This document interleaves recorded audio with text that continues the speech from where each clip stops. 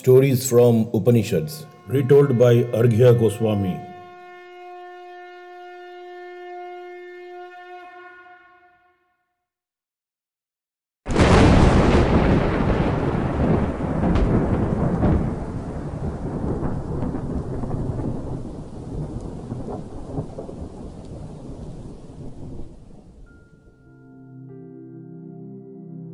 My dear listeners and friends, today I am going to move away from Yagnavalkya's adventures and tell a new story from Brihaadaaranyaka Upanishad. The reason why I am doing this is for a purpose. I want to bring in some variety in my storytelling from Upanishads. Yagnavalkya's debates were high on philosophy and required some extreme attention and mindfulness to understand. Today's story is lighter, although still possess deep inner meanings and philosophy which we will unearth. Today's story, What the Thunder Said, is featured in chapter 5, section 2 of Brihaadaaranyaka Upanishad. Let's enjoy the story.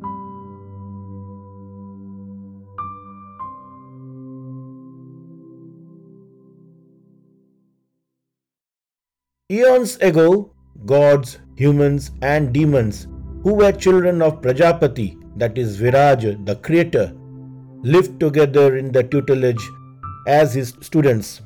When their education was formally coming to an end, the pupils decided to ask their teacher, the creator, a final piece of advice and enlighten them so that they can march towards their life's destiny and goal.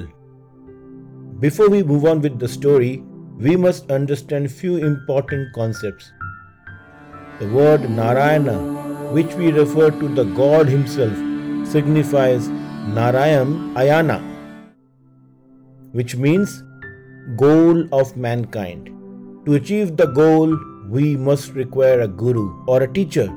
Just like in our modern era, the students going to schools learn academics and life skills, and they are taught by their teachers, who are their gurus. The sportsmen and women require coaches who can guide them, train them better so that they can achieve their goals.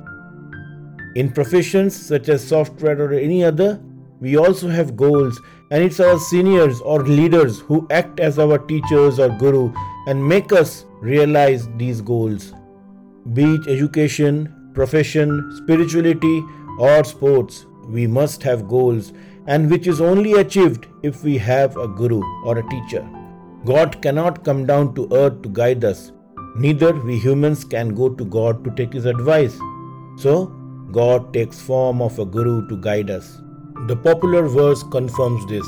Guru Brahma, Guru Vishnu, Guru Deva Maheshwara, Guru Shaakshaath, param Brahma, Tasmayi Shri Guruvey Namaha. Now, coming back to the story. Prajaapati was a master psychologist. He could cure all those who approached him. He knew all his pupils and their nature and temperament. So he reserved his upadesha or advice until they approached him. The gods were the first among the pupils to approach the creator for his final advice. Prajaapati, the creator, did something marvellous.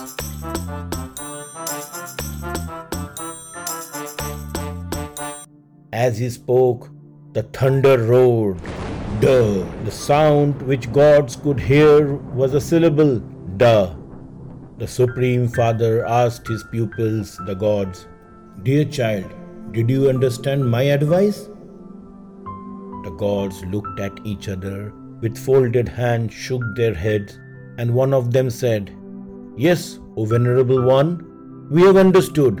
The gods had completed the word from the first syllable as their guru's advice and said to the creator, "You advised us the syllable da for us, which means Daamyata or self restraint or self control. You are telling us to practice self restraint." The creator said, "I am happy that you have understood." Prajaapati was happy as he could give his final advice to the gods and they could interpret and understand it as per their temperament. The gods in general were inhabitants of regions of pleasure and happiness as a reward of their virtuous qualities.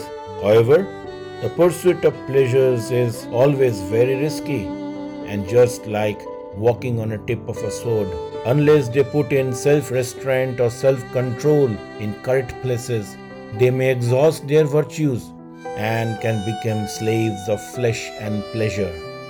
Daamyata or self-restraint will keep them in check and control, just like a boat responding to an expert captain or navigator.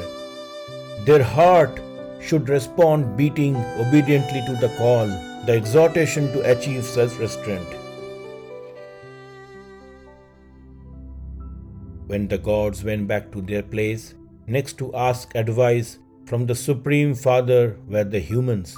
They came to their Guru and asked, "O my Father, the all-powerful, all-knowing one, please give us your final advice."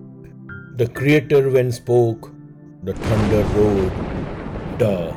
The Creator asked humans, "My children, did you understand?" Humans looked at each other and nodded their head and said, "Yes, O Almighty One, we have understood. You have advised the first syllable da, which means data or the giver. You are asking us to give and give generously."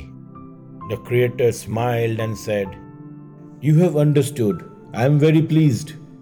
The Creator was pleased because he knew the very nature and temperament of humans. They were suffering from an incurable and chronic disease of greediness. The Creator knew they were greedy and selfish.